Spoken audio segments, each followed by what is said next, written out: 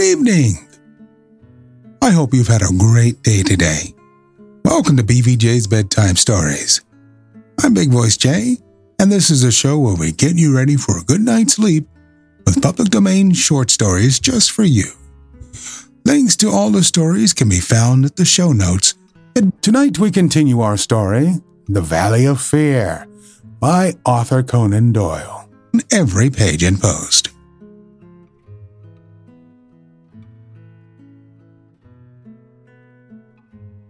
Chapter 7. The Trapping of Bertie Edwards.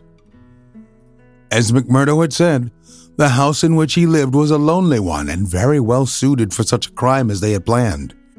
It was on the extreme fringe of the town and stood well back from the road. In any other case, the conspirators would have simply called out their man, as they had many a time before, and emptied their pistols into his body. But in this instance, it was very necessary to find out how much he knew, how he knew it, and what had been passed on to his employers. It was possible that they were already too late and that the work had been done. If that was indeed so, they could at least have their revenge upon the man who had done it. But they were hopeful that nothing of great importance had yet come to the detective's knowledge, as otherwise, they argued, he would not have troubled to write down and forward such trivial information as McMurdo claimed to have given him. However, all this they would learn from his own lips. Once in their power, they would find a way to make him speak. It was not the first time that they had handled an unwilling witness. McMurdo went to Hobson's Patch as agreed. The police seemed to take particular interest in him that morning, and Captain Marvin, he who had claimed the old acquaintance with him at Chicago, actually addressed him as he waited at the station. McMurdo turned away and refused to speak with him. He was back from his mission in the afternoon and saw McGinty at the Union House. "He is coming," he said. "Good," said McGinty. The giant was in his shirt sleeves, with chains and seals gleaming athwart his ample waistcoat, and a diamond twinkling through the fringe of his bristling beard. Drink and politics has made the boss a very rich as well as powerful man. The more terrible, therefore, seemed that glimpse of the prison or the gallows which had risen before him the night before. "Do you reckon he knows too much?" he asked anxiously. McMurdo shook his head gloomily. "He's been here some time, 6 weeks at the least. I guess he didn't come into these parts to look at the prospect. If he has been working among us all that time with the railroad money at his back, I should expect that he has got results, and that he has passed them on." "There's not a weak man in the lodge," cried McGinty. "True as steel, every one of them. And yet, by the Lord, there is that skunk Morris. What about him? If any man gives us away, it would be he. I've a mind to send a couple of the boys round before evening to give him a beating up and see what they can get from him." "Well, there would be no harm in that," McMurdo answered. "I won't deny that I have a liking for Morris and would be sorry to see him come to harm. He has spoken to me once or twice over the lodge matters, and though he may not see them the same as you or I, he never seemed the sort that squeals.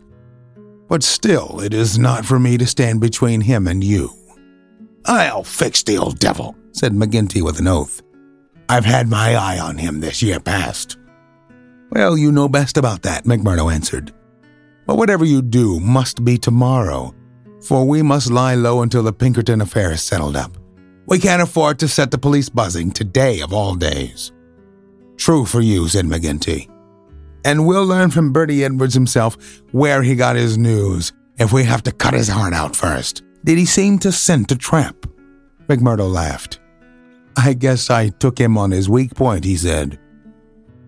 "If he could get on a good trail of the Scours, there's no place he wouldn't follow it. I took his money." McMurdo grinned as he produced a wad of dollar notes. "And as much more when he has seen all my papers." "What papers?" "Well, there are no papers, but I filled him up about constitutions and books of rules and forms of membership. He expects to get right down to the end of everything before he leaves." "Faith, he's right there," said McGinty grimly. "Didn't he ask you why you didn't bring him the papers?" "As if I would carry such things, and me a suspected man. and Captain Marvin after speaking to me this very day at the depot." "Aye, I heard of that," said McGinty. "I guess the heavy end of this business is coming on to you. We could put him down an old shaft when we're done with him, but however we work it, we can't get past the man living at Hobson's Patch and you being there today." McMurdo shrugged his shoulders.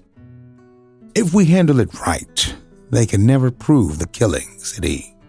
"No one can see him come to the house after dark, and I'll lay to it that no one will see him go.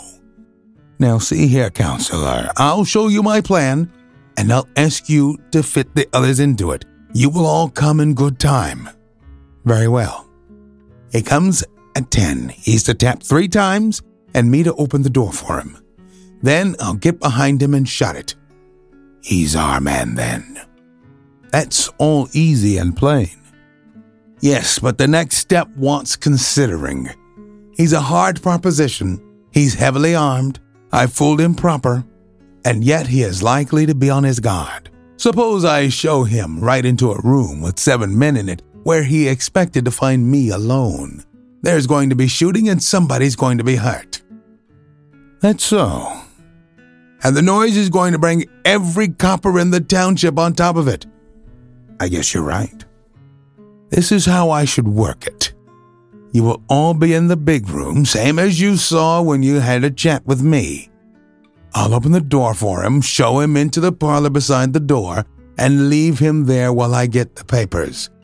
That will give me the chance of telling you how things are shaping. Then I will go back to him with some faked papers. As he's reading them, I will jump for him and get my grip on his pistol arm. You'll hear me call, and in you will rush. The quicker the better, for he is as strong a man as I, and I may have more than I can manage, but I allow that I can hold him till you come." "It's a good plan," said McGinty. "The lodge will owe you a debt for this. I guess when I move out of the chair, I can put a name to the man coming after me," said McMurdo, but his face showed what he thought of the great man's compliment. When he had returned home, he had made his own preparations for the grim evening in front of him. First, he cleaned, oiled, and loaded his Smith & Wesson revolver. Then he surveyed the room in which the detective was to be trapped. It was a large apartment, with a long deal table at the center and the big stove at one side. At each of the other sides were windows. There were no shutters on these, only light curtains which drew across. McMurdo examined these attentively. No doubt it must have struck him that the apartment was very exposed for so secret a meeting. Yet his distance from the road made it of less consequence. Finally, he discussed the matter with his fellow lodger. Scanlon, though a scourer, was an inoffensive little man who was too weak to stand against the opinion of his comrades, but was secretly horrified by the deeds of blood at which he had sometimes been forced to assist. McMurdo told him shortly what was intended. "And if I were you, Mike Scanlon, I would take a night off and keep clear of it. There will be bloody work here before morning." "Well, indeed then, Mac," Scanlon answered. "It's not the will but the nerve that is wanting in me. When I saw Manager Dunn go down at the colliery yonder, it was just more than I could stand. I'm not made for it, same as you are, McGinty. If the lodge will think none the worse of me, I'll just do as you advise and leave you to yourselves for the evening." The men came in good time as arranged. They were outwardly respectable citizens, well clad and cleanly, but a judge of faces would have read little hope for Bertie Edwards in those hard mouths and remorseless eyes. There was not a man in the room whose hands had not been reddened a dozen times before. They were as hardened to human murder as a butcher to sheep. Foremost, of course, both in appearance and in guilt, was the formidable boss. Haraway, the secretary, was a lean, bitter man with a long, scraggy neck and nervous, jerky limbs, a man of incorruptible fidelity where the finances of the order were concerned, and with no notion of justice or honesty to anyone beyond. The treasurer, Carter, was a middle-aged man with an impassive, rather sulky expression and a yellow parchment skin. He was a capable organizer, and the actual details of nearly every outrage had sprung from his plotting brain. The two Willoughbys were men of action, tall, lithe young fellows with determined faces, while their companion, Tiger Cormac, a heavy, dark youth, was feared even by his own comrades for the ferocity of his disposition. These were the men who assembled that night under the roof of McMurdo for the killing of the Pinkerton detective. Their host had placed whiskey upon the table, and they had hastened to prime themselves for the work before them. Baldwin and Cormac were already half drunk, and the liquor had brought out all their ferocity. Cormac placed his hand on the stove for an instant. It had been lighted, for the nights were still cold. "That will do," said he with an oath. "Aye," said Baldwin, catching his meaning. "If he's strapped to that, the truth out of him." "We'll have the truth out of him, never fear," said McMurdo. He had nerves of steel, this man, for though the whole weight of the affair was on him, his manner was cool and unconcerned as ever. The others marked it and applauded. "You are the one to handle him," said the boss approvingly. "Not a warning will he get till your hand is on his throat. It's a pity there are no shutters to your windows." McMurdo went from one to the other and drew the curtains together. "Sure, no one can spy upon us now." "It's close upon the hour." "Maybe he won't come. Maybe he'll get a sniff of danger," said the secretary. "He'll come, never fear," McMurdo answered. "He is as eager to come as you can be to see him. Hark to that." They all sat like wax figures, some with their glasses arrested halfway to their lips. 3 loud knocks had sounded on the door. "Hush!" McMurdo raised his hand in caution. An exulting glance went round the circle, and hands were laid upon hidden weapons. "Not a sound, for your lives," McMurdo whispered, as he went from the room, closing the door carefully behind him. With strained ears, the murderers waited. They counted the steps of their comrade down the passage. Then they heard him open the outer door. There were a few words as of greeting. Then they were aware of a strange step inside and of an unfamiliar voice. An instant later came the slam of the door and the turning of the key in the lock. Their prey was safe within the trap. Tiger Cormac laughed horribly, and Boss McGinty clapped his great hand across his mouth. "Be quiet, you fool," he whispered. "You'll be the undoing of us yet." There was a mutter of conversation from the next room. It seemed interminable. Then the door opened, and McMurdo appeared, his finger upon his lip. He came to the end of the table and looked round at them. A subtle change had come over him. His manner was of one who has great work to do. His face had set into granite firmness. His eyes shone with a fierce excitement behind his spectacles. He had become a visible leader of men. They stared at him with eager interest, but he said nothing. Still with the same singular gaze, he looked from man to man. "Well?" cried Boss McGinty at last. "Is he here? Is Bertie Edwards here?" "Yes," McMurdo answered slowly. "Bertie Edwards is here. I am Bertie Edwards." There were 10 seconds after that brief speech, during which the room might have been empty, so profound was the silence. The hissing of a kettle upon the stove rose sharp and strident to the ear. 7 white faces, all turned upward to this man who dominated them, were set motionless with utter terror. Then, with a sudden shivering of glass, a bristle of glistening rifle barrels broke through each window, while the curtains were torn from their hangings. At the sight, Boss McGinty gave the roar of a wounded bear and plunged for the half-opened door. A leveled revolver met him there, with the stern blue eyes of Captain Marvin of the Mine Police gleaming behind the sights. The boss recoiled and fell back into his chair. "You're safer there, counselor," said the man, whom they had known as McMurdo. "And you, Baldwin, if you don't take your hand off your pistol, you'll cheat the hangman yet. Pull it out, or by the Lord that made me, there, that will do. There are 40 men, armed, round this house, and you can figure out for yourself what chance you have. Take their pistols, Marvin." There was no possible resistance under the menace of those rifles. The men were disarmed. Sulky, sheepish, and amazed, they still sat around the table. "I'd like to say a word to you before we separate," said the man who had trapped them. I guess we may not meet again until you see me on the stand in the courthouse. I'll give you something to think over between now and then. You know me now for what I am. At last, I can put my cards on the table. I am Bertie Edwards of Pinkertons. I was chosen to break up your gang. I had a hard and dangerous game to play. Not a soul, not one soul, not my nearest and dearest, knew that I was playing it. Only Captain Marvin here and my employers knew that. But it's over tonight, thank God, and I am the winner. The 7 pale, rigid faces looked up at him. There was unappeasable hatred in their eyes. He read the relentless threat. Maybe you think that the game is not over yet. I'd take my chance at that. Anyhow, some of you will take no further hand. And there are 60 more besides yourselves that will see a jail this night. I'll tell you this, that when I was put upon this job, I never believed there was such a society as yours. I thought it was paper talk and that I would prove it so. They told me it was to do with the freemen, so I went to Chicago and was made one. Then I was surer than ever that it was just paper talk, for I found no harm in the society but a deal of good. Still, I had to carry out my job, and I came to the coal valleys.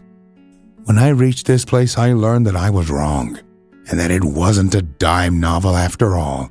So I stayed to look after it. I never killed a man in Chicago. I never minted $1 in my life. Those I gave you were as good as any others, but I never spent money better.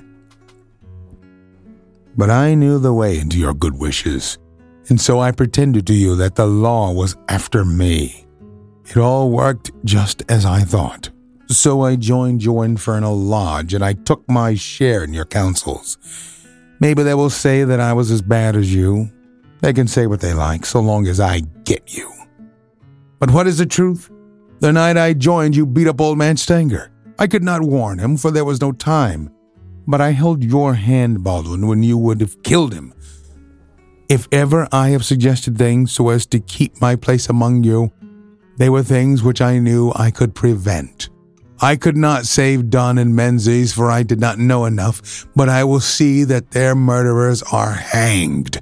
I gave Chester Wilcox warning so that when I blew his house in, he and his folk were in hiding. There was many a crime that I could not stop, but if you look back and think how often your man came home the other road, or was down in town when you went for him, or stayed indoors when you thought he would come out, you'll see my work. You blasted traitor, hissed McGinty through his closed teeth. Aye, John McGinty, you may call me that if it eases your smart. You and your like have been the enemy of God and man in these parts. It took a man to get between you and the poor devils of men and women that you held under your grip. There was just one way of doing it, and I did it. You call me a traitor, but I guess there's many 1,000 that will call me a deliverer that went down to save them. I've had 3 months of it. I wouldn't have 3 such months again if they let me loose in the treasury at Washington for it. I had to stay till I had it all, every man and every secret right here in this hand. I'd have waited a little longer if it hadn't come to my knowledge that my secret was coming out. A letter had come into the town that would have set you wise to it all. Then I had to act and act quickly. I've nothing more to say to you, except that when my time comes, I'll die the easier when I think of the work I have done in this valley. Now, Marvin, I'll keep you no more. Take them in and get it over. There's little more to tell. Scanlon had been given a sealed note to be left at the address of Miss Etty Shafter, a mission which he had accepted with a wink and a knowing smile. In the early hours of the morning, a beautiful woman and a much muffled man boarded a special train which had been sent by the railroad company and made a swift, unbroken journey out of the land of danger. It was the last time that ever either Etty or her lover set foot in the Valley of Fear. 10 days later, they were married in Chicago, with old Jacob Shafter as witness of the wedding. The trial of the Scourers was held far from the place where their adherents might have terrified the guardians of the law. In vain they struggled. In vain the money of the lodge, money squeezed by blackmail out of the whole countryside, was spent like water in the attempt to save them. That cold, clear, unimpassioned statement from one who knew every detail of their lives, their organization, and their crimes was unshaken by all the wiles of their defenders.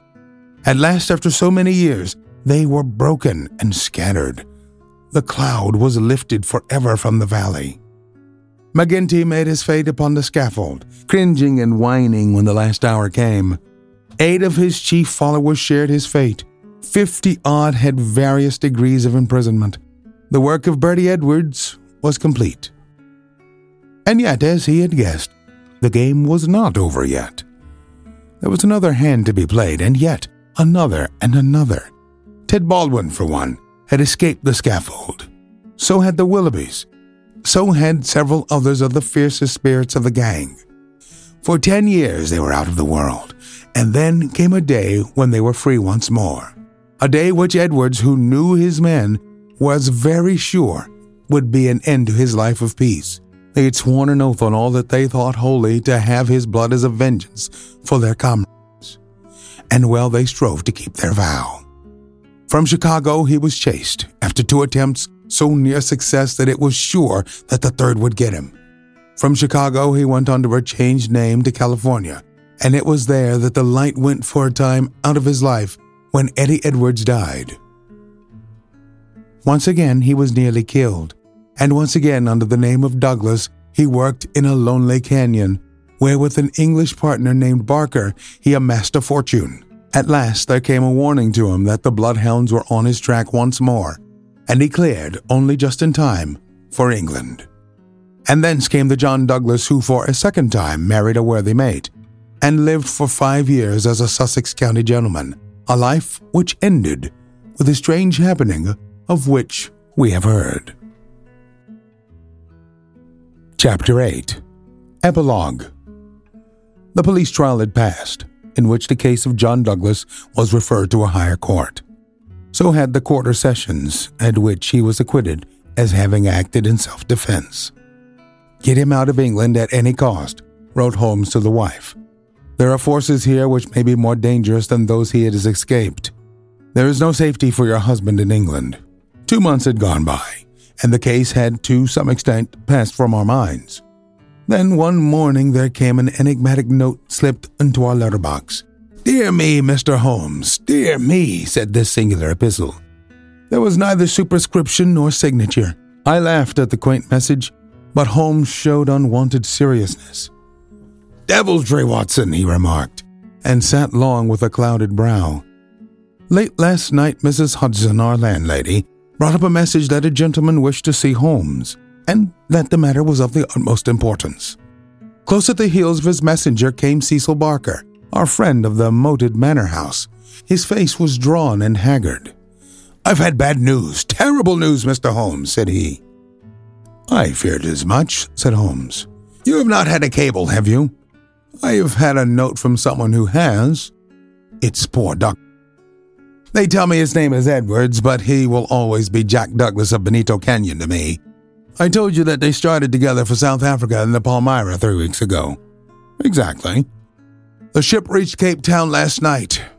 I received this cable from Mrs. Douglas this morning. Jack has been lost overboard in gale off St. Helena. No one knows how accident occurred. Ivy Douglas." "Huh. It came like that, did it?" said Holmes thoughtfully. "Well, no doubt it was well stage managed." "You mean that you think that there was no accident?" "None in the world." "He was murdered?" "Surely." "So I think also. Those infernal scours, this cursed vindictive nest of criminals." No, my good sir," said Holmes. "There is a master hand here. It is no case of sawed-off shotguns and clumsy six-shooters. You can tell an old master by the sweep of his brush. I can tell a Moriarty when I see one. This crime is from London, not from America. But for what motive? Because it is done by a man who cannot afford to fail, one whose whole unique position depends upon the fact that all he does must succeed. A great brain and a huge organization have been turned to the extinction of one man. It is crushing the nut with the hammer, an absurd extravagance of energy. but the nut is very effectually crushed all the same. How came this man to have anything to do with it? I can only say that the first word that ever came to us of the business was from one of his lieutenants. These Americans are so well advised. Having an English job to do, they took into partnership, as any foreign criminal would do, this great consultant in crime. From that moment, their man was doomed. At first, he would content himself by using his machinery in order to find their victim. Then he would indicate how the matter might be treated. Finally, when he read in the reports of the failure of this agent, he would step in himself with a master touch. You heard me warn this man at Burlstone Manor House that the coming danger was greater than the past. Was I right? Barker beat his head with his clenched fist in his impotent anger. Do you tell me that we have to sit down under this? Do you say that no one can ever get level with this king devil? No, I don't say that, said Holmes, and his eyes seemed to be looking far into the future. I don't say that he can't be beat. But you must give me time. You must give me time. We all sat in silence for some minutes, while those fateful eyes still strained to pierce the veil. I want to remind you that we're always on the hunt for great stories like this one to feature on the podcast. If you know of any, send your story ideas to bigvoicej@gmail.com. We've got a YouTube channel full of stories from the show. You can go to tiny.cc/BVJBedtime. Don't forget to leave us a review on Apple Podcasts. It helps to spread the word that we're putting people to sleep every single night. And if you'd like to support the show, there's a Buy Me a Coffee link on every page and post. Thank you so much for listening. Good night. Diamond Club hopes you have enjoyed this program.